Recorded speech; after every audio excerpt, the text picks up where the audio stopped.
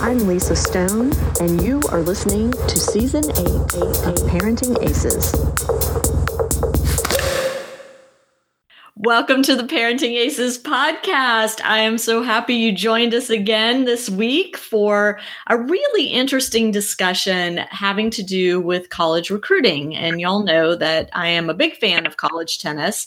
This week, we are chatting with two ladies who joined forces to help high school athletes through the college recruiting process. And they have an interesting approach, something a little bit different than what y'all may be used to hearing on Parenting Aces. So I was really excited to have both Leslie Schleimer and Lauren Egna of College Athlete Consultants join us this week.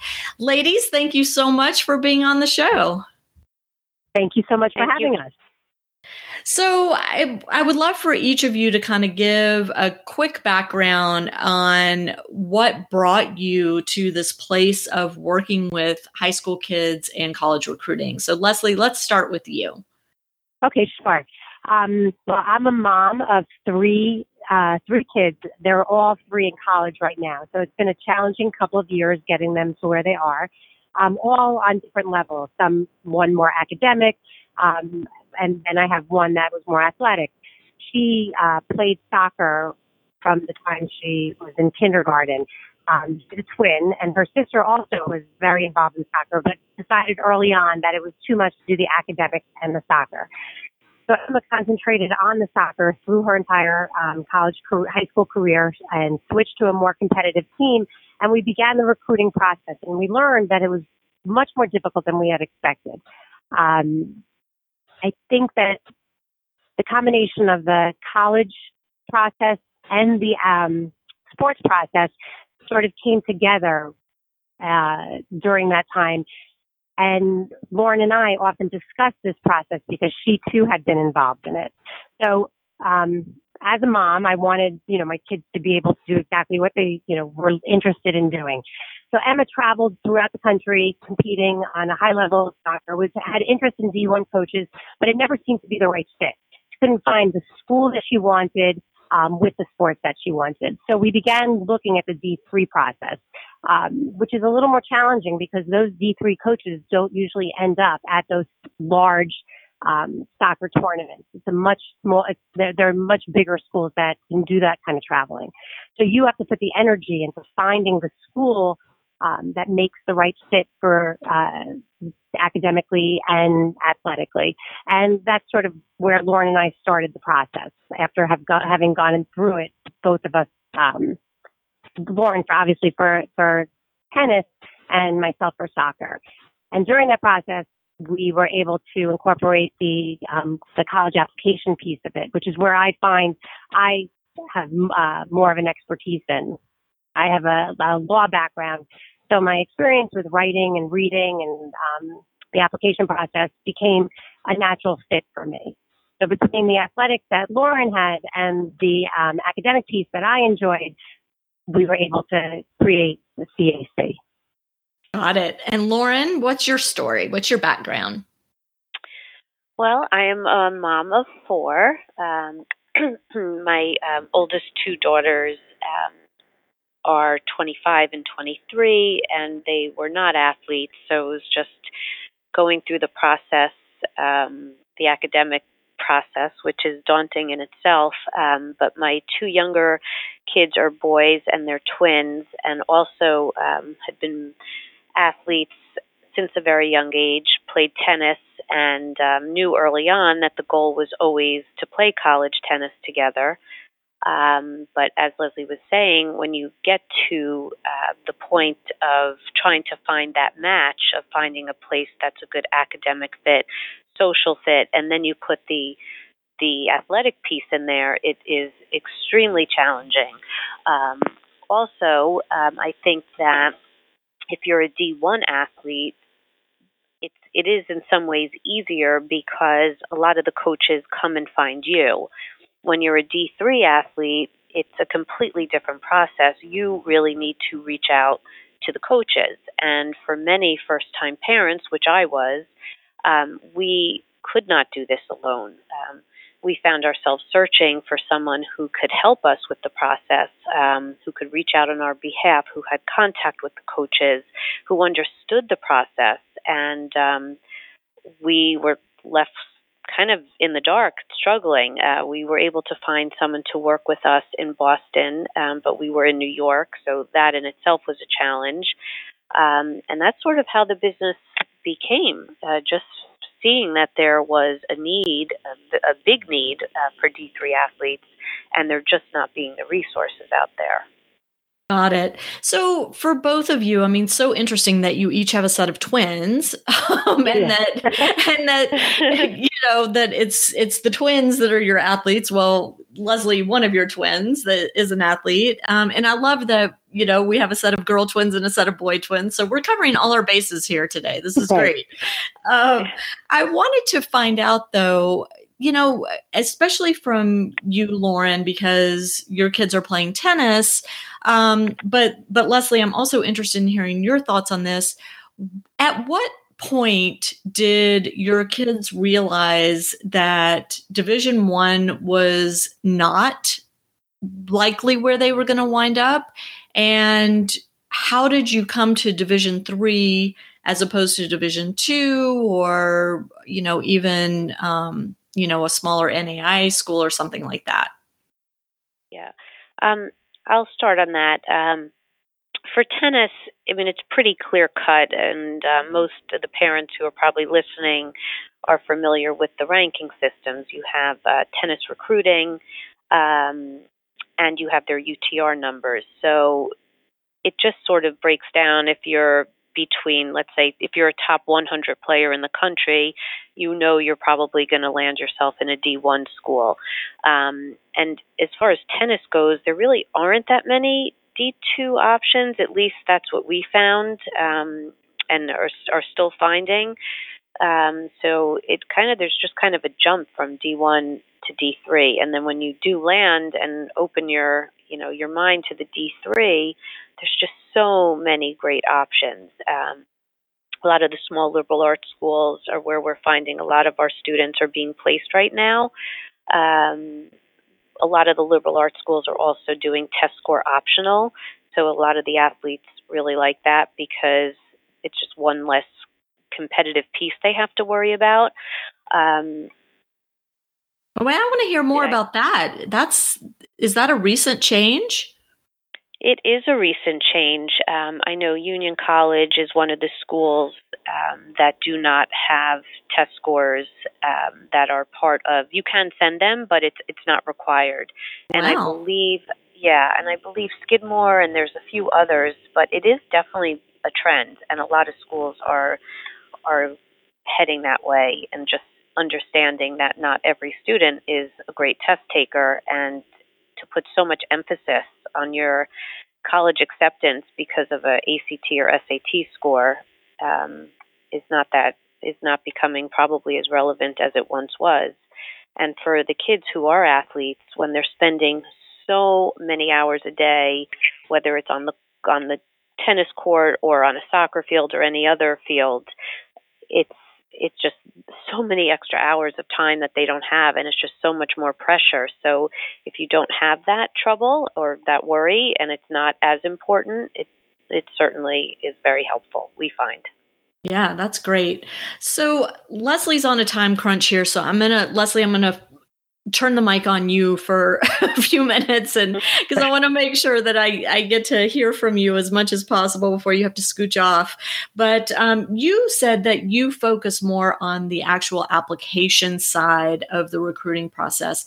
Can you talk about what that means? What kind of help do kids typically need?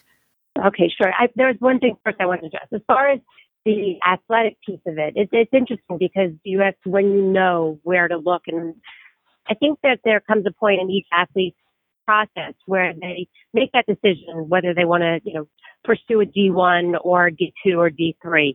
And I think it's difficult because a lot of the times you start thinking that you only want D1, that you've played this sport your whole life, that this is the end all be all.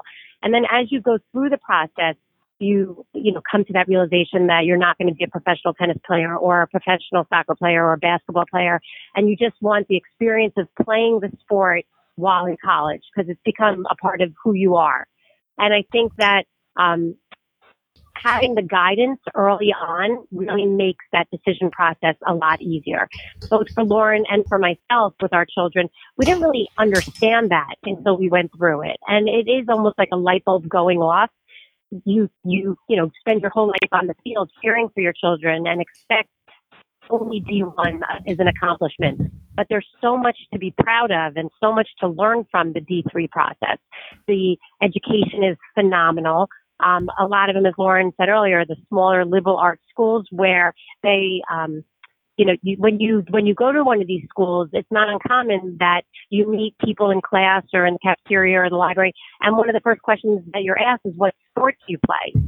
These kids are smart, hardworking, academic, and athletic kids, and just want to pursue that piece of their life. And when you find that right fit, it truly can be magical.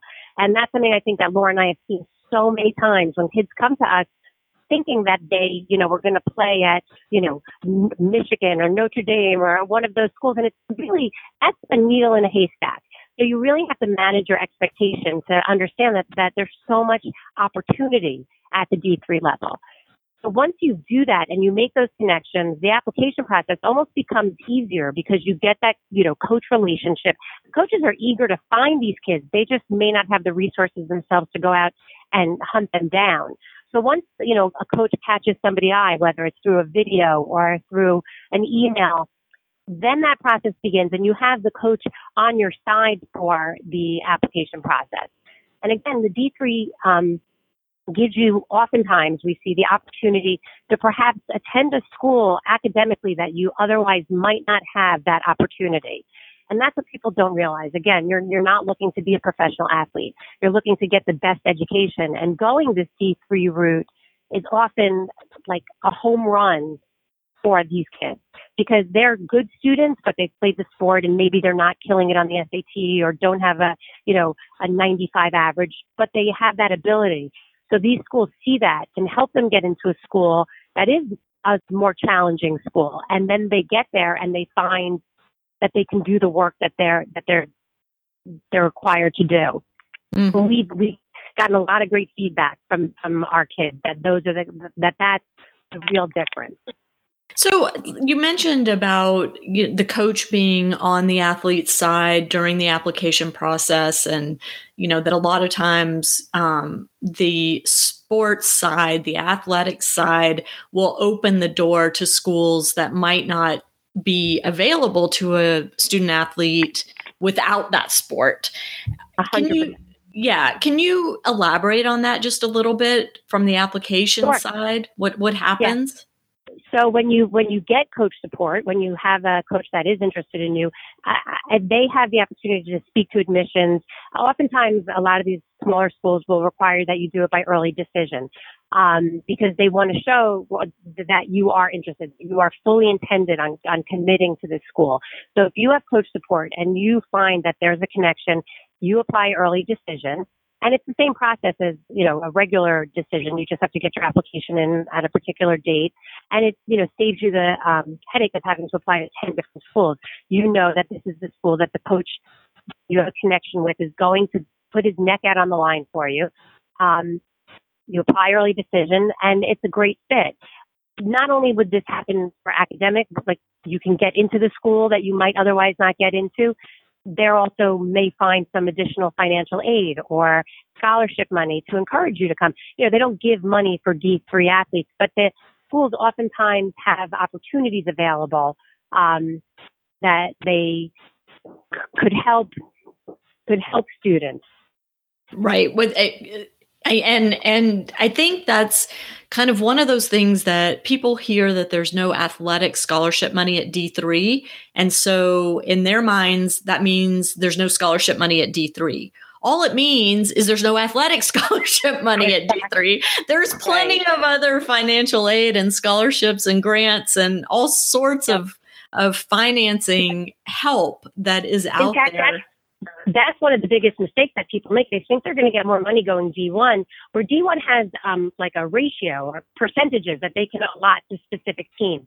So if you're playing on a less popular team that doesn't get the kind of money that a football team may get, or, the money is still very little. Not every D1 athlete is going on a free ride. I mean, that's a big misnomer that people think. So there is so much more money available in these small liberal arts schools, and a lot of the D3 schools have great support from their alumni that they have these scholarships that people don't know about, and it really helps in the financial part of it. Sure. A lot of our kids get, without even asking for scholarships, get $10,000 a year. That seems to be like the magic number. They're presidential scholarships. They have all these just special names for different scholarships. And when they get accepted, they find that those come along with it. One other thing I wanted to add that Leslie was talking about is we also ask to get a academic review before the student puts in their application for early decision. And the coach, that gets done through the coaches. So we have our kids submit their transcripts and whatever testing scores they have to the coach, and then they submit it through admissions, and we usually get a read back. They'll tell us or tell the student if it's likely, most likely, not likely, so we kind of get an idea. So if an academic read comes back from one of the D3 coaches as not likely, we don't usually push that they apply their early decision. So we try to find that match. So before the student commits to the coach and the school early decision, we have a really good idea as to whether or not that student is going to be accepted or not. That's a great tip, actually. Yeah. I mean, that's really useful because it saves a lot of heartache, right? I mean, there's heartache up front, I would guess, if you have to go back to a student athlete and say, hey, there's no way academically you're going to qualify to get in. So, of course, there's disappointment, but at least it's up front before they've put the work in to go through the application process, go on visits, yada, yada, yada, right? Yeah, and you'll find that. Go ahead, Laura.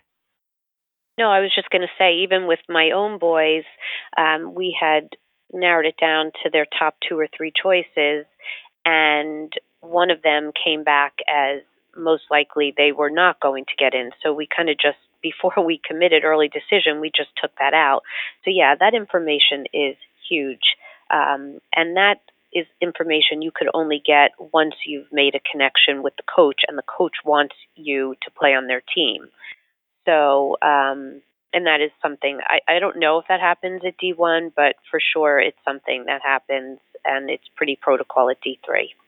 I will say, when my son was going through the process, he did have to submit all of his academic information to the tennis coach prior to, filling out a university application.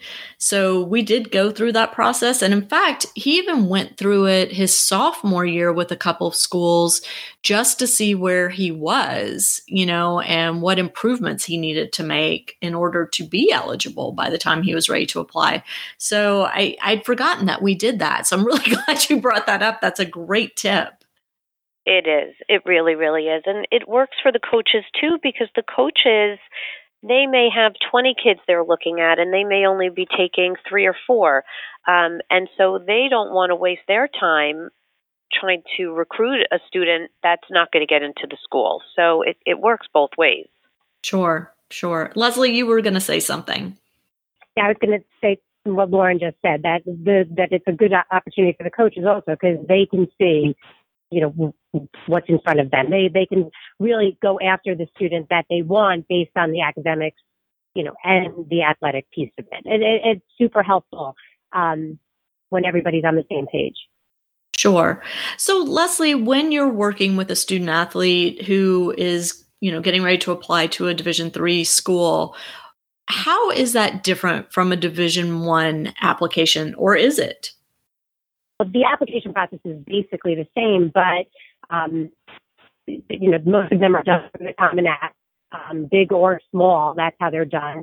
And the essays are the same. And I think that when you're recruited and you actually know that it's a done deal, so to speak, the essay isn't as important. It is important, but it's, these things, it's almost like in D3 particularly, when you have that informal acceptance before, you're still waiting with your fingers crossed, but you're feeling good about it. The coach has given you an assurance. Your academic read came back positive. You're feeling good about it. You have to have a completed application. But it's just a formality, sort of. Exactly. It's not like the kid who's applying to, 12 or 14 different schools on an academic basis and has no real idea what's going to happen when those results come in. It is a pretty straightforward process. And that's the good thing, especially when you're doing ED. It's one application. It's, I think it's a much more comforting process because you've done all the legwork before you've submitted the application. What are some of the challenges you have seen so far, Leslie, with these kids coming in and having to go through the application process? What are some of the biggest stumbling blocks that you've run across with them? Well, I do a lot also for the non-athlete, and I could speak more to that. The kids have no idea what to write about. I feel like on their college essays, they are all over the place. Everyone's trying to convince somebody that they've accomplished so much in their short 17 or 18 years. I think that a college essay really is a small moment that tells about yourself, that you can convey to the reader who you actually are, not to try to make yourself sound like something that you're not. I think that it has to be an enjoyable read that can express something very specific about yourself. I find that those are the most interesting essays. And I also think that your resume needs to be solid. You have to have them, even as an athlete, you have to have things across the board. I think that a lot of especially the D3 schools, understand the challenge of being an athlete, but you're also, at their school and in your life, you have more than just your sport. So you need to show that you've done community service and that, participated in your school and, showed leadership on and off the field. You could be the captain of your team, but you also, participated in your local synagogue or church or something like that. I think that, as it is with all applications, you need to show a well-rounded, accomplished person and have that entire application show that, including your essay and your resume. Excellent advice. Lauren, let's get back to the tennis a little bit and talk about what you have learned about Division III tennis compared to Division I or II or, wherever else you have looked. Why are you so sold on Division III? Well, I think that, excuse me, at least for my sons and a lot of the students that we're working with, it's all about balance. I think when you are a D1 athlete, you're not really balancing much. It's really all about the sport. And for some kids, that's great and that's what they want. For other kids, they may start out thinking they want that, but when they realize that D3 is still extremely competitive, but you also have the balance of a social life and an academic life. We had heard early on, someone had once told us, you can only have two of the three things successfully. It's almost impossible to have three of those things in your college career, meaning it's impossible almost to be a D1 athlete, have any form of social life, and be a really good student.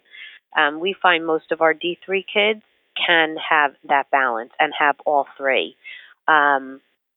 So I think one of the most surprising things is just finding out and realizing that being a D3 athlete is very rewarding, is very competitive, and you're competing still at a very high level, but yet you do still have time to go out, to make friends, to sort of just have that social piece of your experience. That's huge. And it is true. And I haven't looked at the numbers, and I don't know if you guys have this data, but it'd be interesting to look at the percentage of Division I athletes who play all 4 years versus D3 who play all 4 years. Because my audience knows my son played 2 years and then decided that he was finished. Just wanted to be a regular student, and is completing his college career hopefully this year. I've got my fingers crossed. Y'all can't see that. We're really hoping he graduates this year. He's on track. We're good. But so many of his friends have taken that same path. They played 1 or 2 years and then decided, I'm really done. I'm ready to just move on with something else. Yeah, and these students are still young adults. Their bodies aren't even formed yet. I don't even necessarily agree with the whole process of being a D1 athlete. How much can their bodies take? So I think that you do find that more, at least in our experience, more D1 athletes do not complete their 4 years as much as D3 athletes do. D3 athletes are still having 4 to 5 days a week of practice, of lift. It's just that their practices are not generally as long and as many days. D1 athletes tend to not have seasons. You're kind of always in season, where D3 definitely will have seasons. And when you're not in season, you can definitely have a social life. You can definitely focus on your academics more. So, we're definitely finding that D3 athletes are more likely to finish out their 4 years without injury also. I mean, that's a big thing too. I mean, we are finding that the D3 athletes are just less likely to get injured just because of the wear and tear that it requires on your body to be a D1 athlete. Interesting point. Leslie, I know the clock is ticking for you. So before you scoot out, I want to just ask you, what advice would you give to families that are considering Division III? Well, I think that to be realistic about your child's athletic ability and their future, I think that, again, like I said before, we're standing on the sideline and rooting our kids, thinking that they're the greatest one, that their opportunities are endless.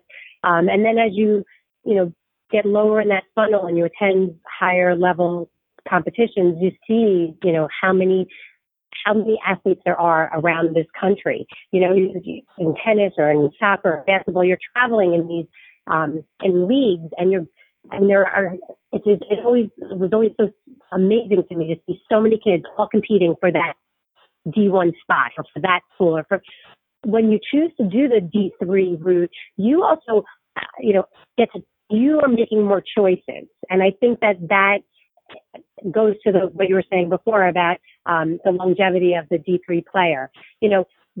As an adult, you have the hindsight, the fortuitous of having hindsight, and you know that these 4 years go by really quickly, and your life goes on after that. And you're not going to be a professional athlete, and I think that that's something you want to keep in mind during the whole process. That academics is really the key here, and you want to get a good education while being able to play sports. And at the end of the day, when you choose this D3 situation, you do get that opportunity. You are getting a great education. You're making amazing friends on great sports teams and finding success for the future, which is all we want for our children. We want them to be able to get a job and have a successful future. So I think that when you're looking at your ninth grader and wanting them to play a D1 sport, that's when I wish I had the information I have now. Right. Because I feel like you would save yourself so much of a headache, and so people don't know what's available. And that's what Lauren and I want people to understand. There is so much opportunity. You just need to know about it. You're standing on the field and everyone's talking about D1, D1, D1. Right, and this coach came to me, and then you have students who don't even realize, because the D3 coaches typically do not find you. You need to find them, which is where Leslie and I come in, and where our business comes in, is because we make those matches. We take these students to the coaches, Right. Right. Yeah. And So Leslie, you get to be Leslie, your point about, learning about this as early as ninth grade, to me, it needs to happen even sooner because, I don't know about soccer, but in tennis, the kids from, a super young age are already setting their minds on, I'm going to play at this big D1 program. Right. Because they don't know any different. And even the junior coaches need to do a better job of educating themselves and the families they work with about alternatives other than Division One, in my opinion. I agree. And I think all coaches should do that. Once you know that a child wants to participate in sport at the college level, but they need to be educated as to all of the opportunities because the kids don't know and the parents don't know. And until you actually go through the process, you don't understand it.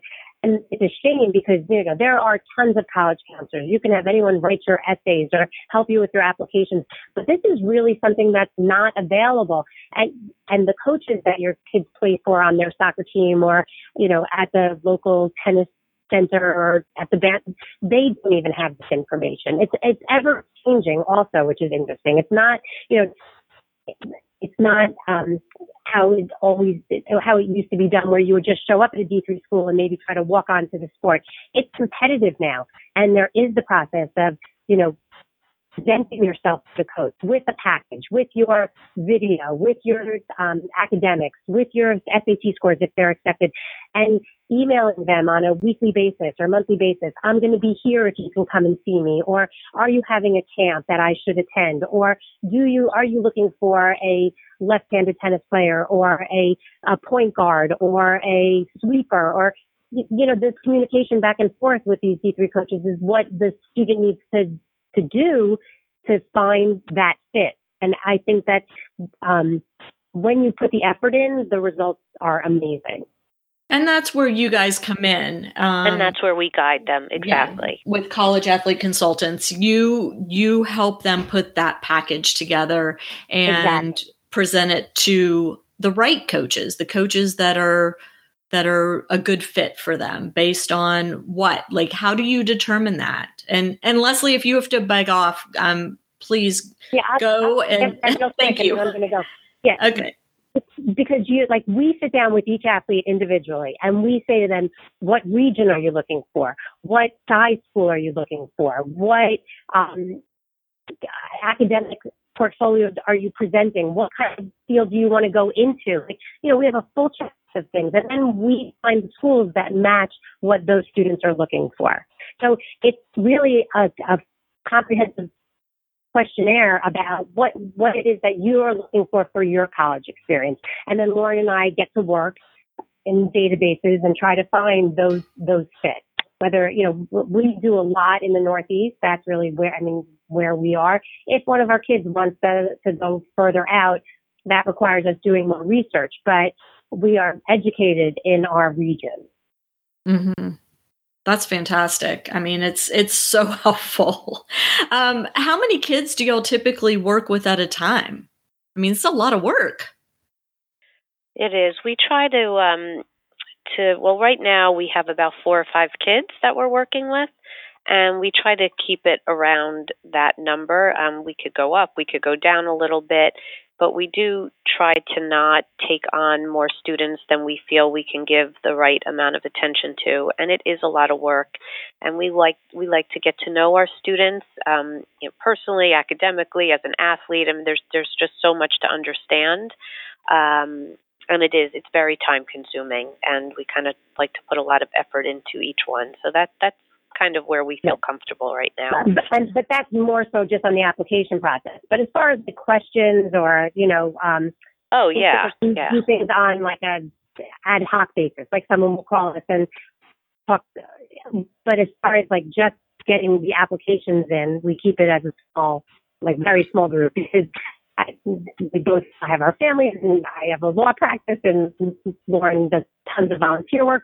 So that is the hardest part, is just focusing on the application piece. But as far as the information piece and helping kids get through the high school years, that's where we're trying to build up so people can start early and understand what needs to be done to get to the application piece.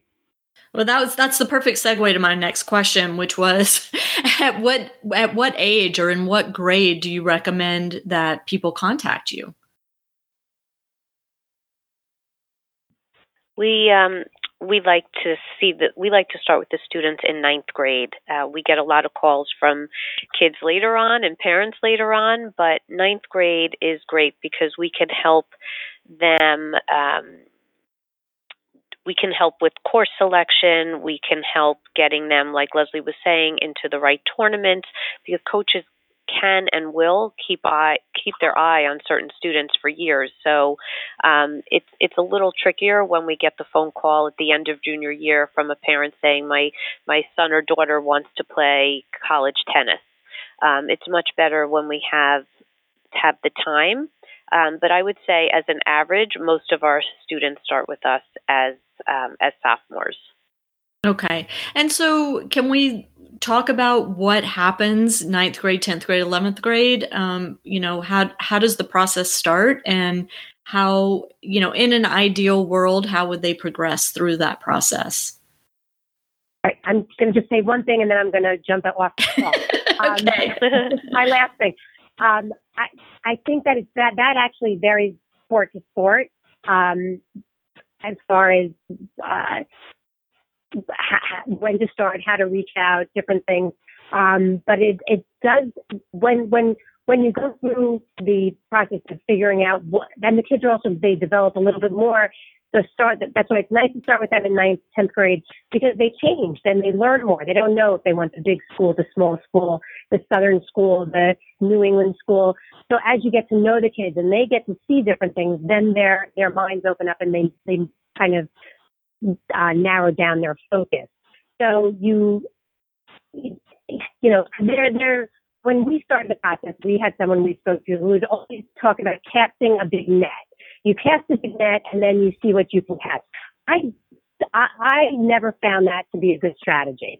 I always think it's better, especially for D3, to really understand what it is you're looking for. There's a lot in that net alone that you can find. You don't need to apply to 1,000 different programs or go to 1,000 different individual camps, for example, for soccer.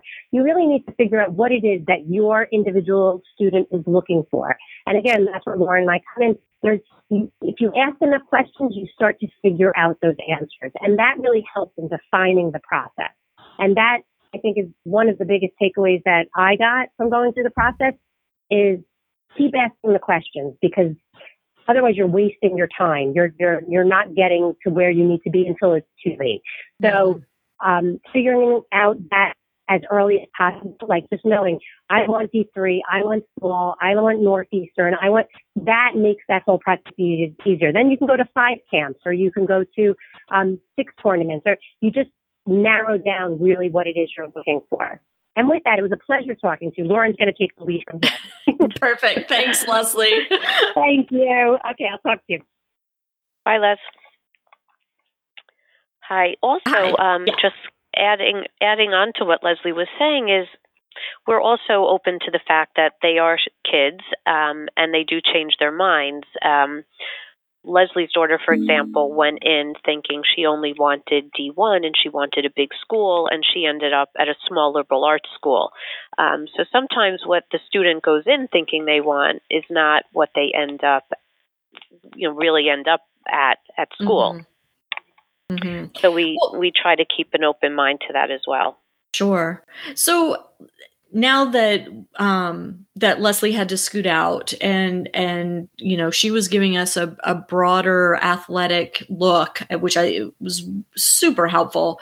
Let's focus a little more on the tennis side of this. Sure. And since it's Parenting Aces and that's our audience, we are tennis players. So let's start with 9th grade, because we know that in tennis, the recruiting process is starting earlier and earlier. That is correct. So what should they be doing in 9th grade? Well, in 9th grade, we kind of just have our students. It's a little early to start reaching out to coaches. For D1, however, some kids are recruited as early as ninth or 10th grade. Typically, for a D3 tennis player, you're not getting recruited, or you're not really going to know where you're going until the summer before your senior year. Okay. By then, you'll have had your official reads, and you'll kind of have it down to your top 3 choices by then. So in ninth grade, for a tennis player who is on the D3 path, we just want to make sure you are, because if as a D3 athlete, you need to be a student. D1, it's a little different. You still need to be a student, but you're getting recruited for your athletics.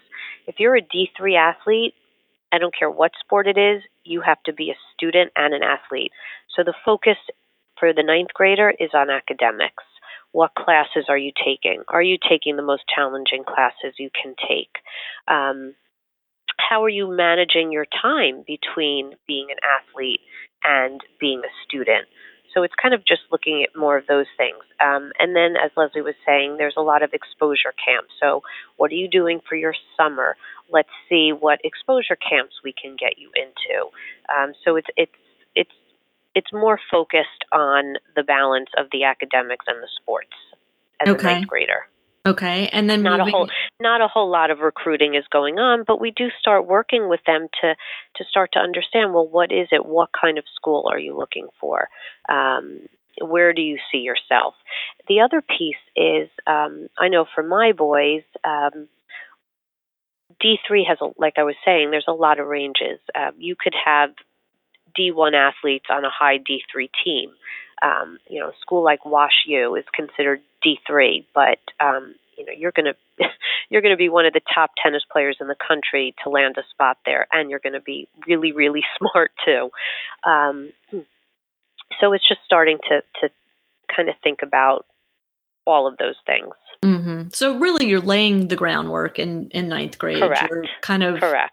Creating a blueprint for moving forward, making sure that the high school course load is appropriate for a D3 athlete, that they're getting the required courses, the required rigor, and at the same time continuing to work on their athletics and get better, maybe improve their ranking, improve their TRN, their UTR, all those things. Okay, and so then let's move into 10th grade. What's on the agenda recruiting wise in 10th grade? So 10th grade, we definitely have our athletes starting to reach out to the coaches at that point. I think that they will start answering. Ninth grade is just too early, I think, at least in our experience it has been.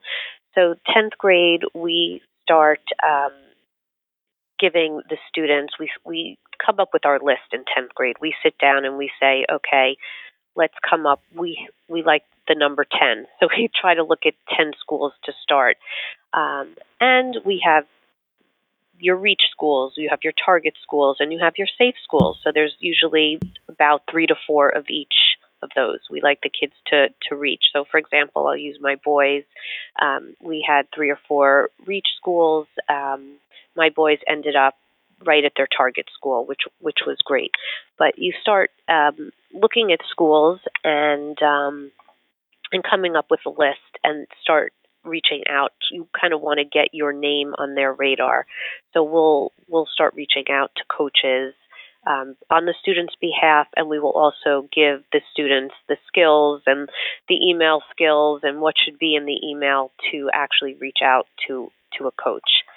We have found, though, that the coaches are more likely to answer when they have a recruiting service like ourselves, in the picture. Interesting. And so do you reach out to the coaches first or on the students' behalf? It depends. Sometimes the students do it first, and if they're not successful, some coaches will answer students, some coaches will not.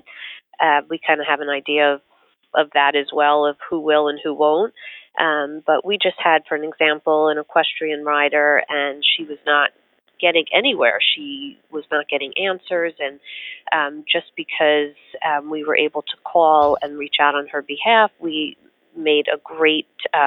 She was placed in her first choice school, and she's going to be riding, and that worked out beautifully. So sometimes you really do need someone to represent you. Other times we're working with the athlete to give them the skills and what to say and how to say it and how to word it, what to be asking for. The students generally in their junior year are going on official visits, but you need to ask for that. So there's all these things that the athlete does not know how to do or what the process is. And so that we're there to help that as well. Got it. Okay, so sophomore year, we've got the list built, maybe starting to reach out to some coaches and just kind of introduce the player. The player will introduce him or herself. Okay, and so now... And then also in 10th grade, also, not to interrupt, but go ahead. We take a look at their list, and I'll talk about tennis specifically. So they will, let's say the tennis player knows that they're 500 in the country. And let's say a school on their list, we'll use Wash U, they might only be recruiting kids who are 300 in the country. Well, that's important information for the tennis player to know because, let's see, what can I do to get my ranking up? And those are the things that we work with. What are the tournaments I should be in? Where am I going to get the most points? Should I travel to another state to do a tournament? Is it worth it? Should I be doing this national tournament? And coaches go to certain tournaments. So what tournament should I be going at to be seen? There are showcases that we get our students in, and that's also important in 10th grade because the coaches definitely start watching them in 10th grade. So it's all about understanding where you need to be, where your tennis piece needs to be, and what you need to do to get it there if it's not there. Got it. Okay, so let's move on to junior year. That's a lot in sophomore year. Yeah. Freshman year is way easier. Okay, so exactly. Let's move on to junior year. So junior year is definitely a continuation of the work we're doing freshman and sophomore year. But junior year, most parents, if you've had a junior already, you just know it is just the most difficult year of high school because on top of everything else, you now have to study for your SATs and your ACTs. So we work on getting a student, if they need support, whether it's tutoring, whether it's a class, whether some kids do better with tutors in their own home. So we have resources for that. And so besides working on your academics, you have to throw in the whole testing piece. So that, I think, is a huge part for the junior year. And then you really start, by then, once you start getting your scores back in your junior year, then we kind of go back to our list of schools and say, okay, well, now your ranking is 500 in the country. You've got this on your ACT or SAT, and your GPA is this. Now we could start looking at that list of 10, and we could probably bring it down to 6 or 7 because there are certain schools that are it's just not going to happen, and we try to be realistic. It's hard to get recruited. It's even harder to try and be recruited to 10 different schools because to be recruited, you need to have constant communication with that coach junior year. You need to start going to look at the schools and doing tours. All this stuff takes time. So we try to get in the junior year that list a little tighter, a little smaller, 6 or 7 schools. You may find when you started doing that in 9th or 10th grade, your reaches may be your targets now. The list changes. Or sometimes the reaches are just not even reaches. They're what we call super reaches. And sometimes kids and parents still want to keep those, so maybe we'll keep one super reach. So you don't really know. But between freshman and junior year, you really get an idea and you're able to narrow that list down.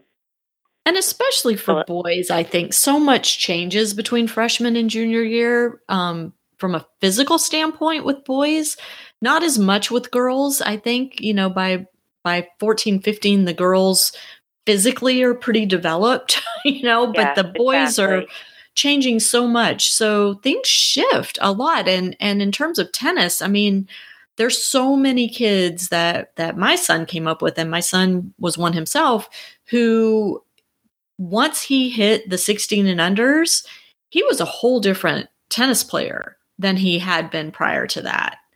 Absolutely. Absolutely. So, I think it's interesting that you point that out, that there's a lot that you may revise in that junior year, that, things you thought you wanted as a freshman, now you realize, maybe my wants and needs have changed a bit. So that's great that you review that. And so is the rule now that they can take official visits in their junior year? Trying to think if that rule has changed. Most of the official visits, yes, are done in the junior year, because by the time that summer comes, you've already done your visits. Okay. So yes. Okay. And so so summer after junior year, that's hardcore, going to visit schools and making some decisions about where you're going to actually apply. Right. And we find most of our students by the summer going into their senior year have about 2 to 3 choices. Okay. And then once you get the okay from the coaches, which is sort of like a thumbs up from admissions, you kind of feel a little relieved when you check that early decision box. And we try to get something from the coaches in writing stating that if the student has been accepted, that they will have them on the team. That's a whole nother piece. Right. Yeah, is that piece doesn't change. I mean, you never know. The coach could all of a sudden get a student that they didn't think was going to apply early decision or wasn't counting on it. So there's a lot of moving pieces. Right. So again, I mean, it's one of those situations that just because your child's been accepted at the university doesn't necessarily mean they're going to have a spot in the lineup on the tennis team. And Correct. And that's also a big difference with D3 and D1. D1, you are signing a contract. So once that contract is signed, you are pretty much playing for that school. D3, it's really more of a verbal commitment, I guess, saying that if we get into the school, we will play on the team. So there's no national letter of intent at D3? Correct. There is not. Not. Okay. And let me just say, even at D1, you sign that NLI, but that doesn't guarantee you a spot in the top 6. It just says you're on the tennis team. Correct. So correct. And if you get injured or anything else happens along the way, hopefully that doesn't happen. But we definitely have heard of and seen kids who have that letter of intent, but then get injured and they're find themselves going to a school they didn't want to go to, and not playing the sport they thought they were going to be playing. Sure. And also the NLI is even if when you're going through the process and signing the NLI, it looks as though you're going to be in the top 6, the coach isn't necessarily going to stop trying to recruit people better than you. And that's exactly right. That happens a lot. It absolutely does. In fact, something very similar happened at Union College this year, not with tennis, with another sport, where you find yourself, you show up, and we hear it with a lot of schools, and you're still at a tryout because they accepted more players than they thought. But we try to educate the families on all the things that can go wrong, and things do go wrong. It's there are no guarantees until your student shows up, your athlete shows up that day, and it is actually playing on the team. Right. Right. So senior year, it sounds like, is all about the actual application process. Is that right? Senior year, yes. It's all about the application process, but the athletes are done early because almost always they are applying early decision. And so by usually the first or second week in December, right about now, they know where they're going and they're done. Okay. And so what happens the rest of that year? What are they doing? Is it just a waiting game at that point?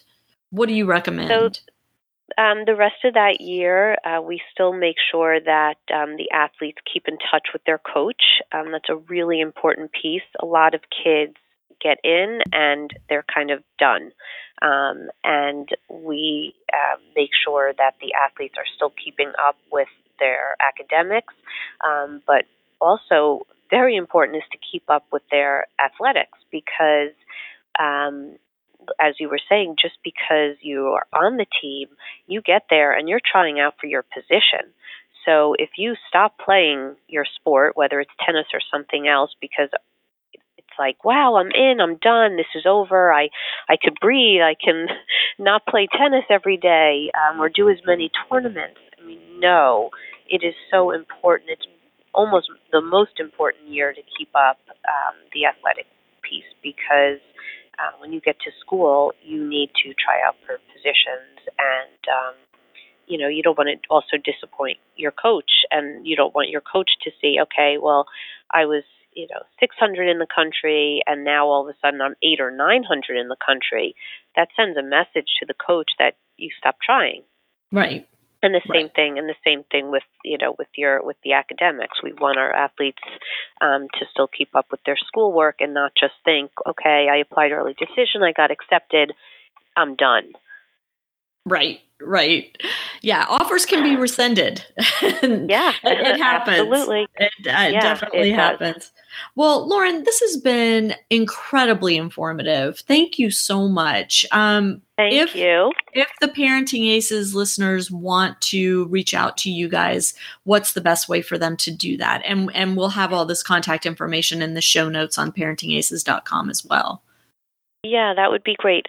We offer free consultations, so if there's anyone out there that has any questions, that just wants to, hear more about anything we spoke about or specifically related to their athlete or student, they could call me at 917-887-8930. Or you could go to our website, which is collegeathleteconsultants.com. Perfect. And you guys have a Facebook page as well, and we'll have the link to that too, so people can join you there. I mean, this has just been so informative, and I've loved speaking with you and with Leslie, and thank you so much for doing the podcast. Thank you. Thank you so much for having us, and we really appreciate everyone's time for listening. And any questions, feel free to reach out. We're here always and love to help. Fantastic. To my listeners, thank you so much for tuning in, and we will catch you next time on Parenting Aces. I'm Lisa Stone, and you've been listening to the Parenting Aces podcast. For tennis parents, by a tennis parent. If you like what you've heard, I hope you'll share the podcast with your tennis community. For all the information you need to navigate the junior and college tennis journey, be sure to check out parentingaces.com.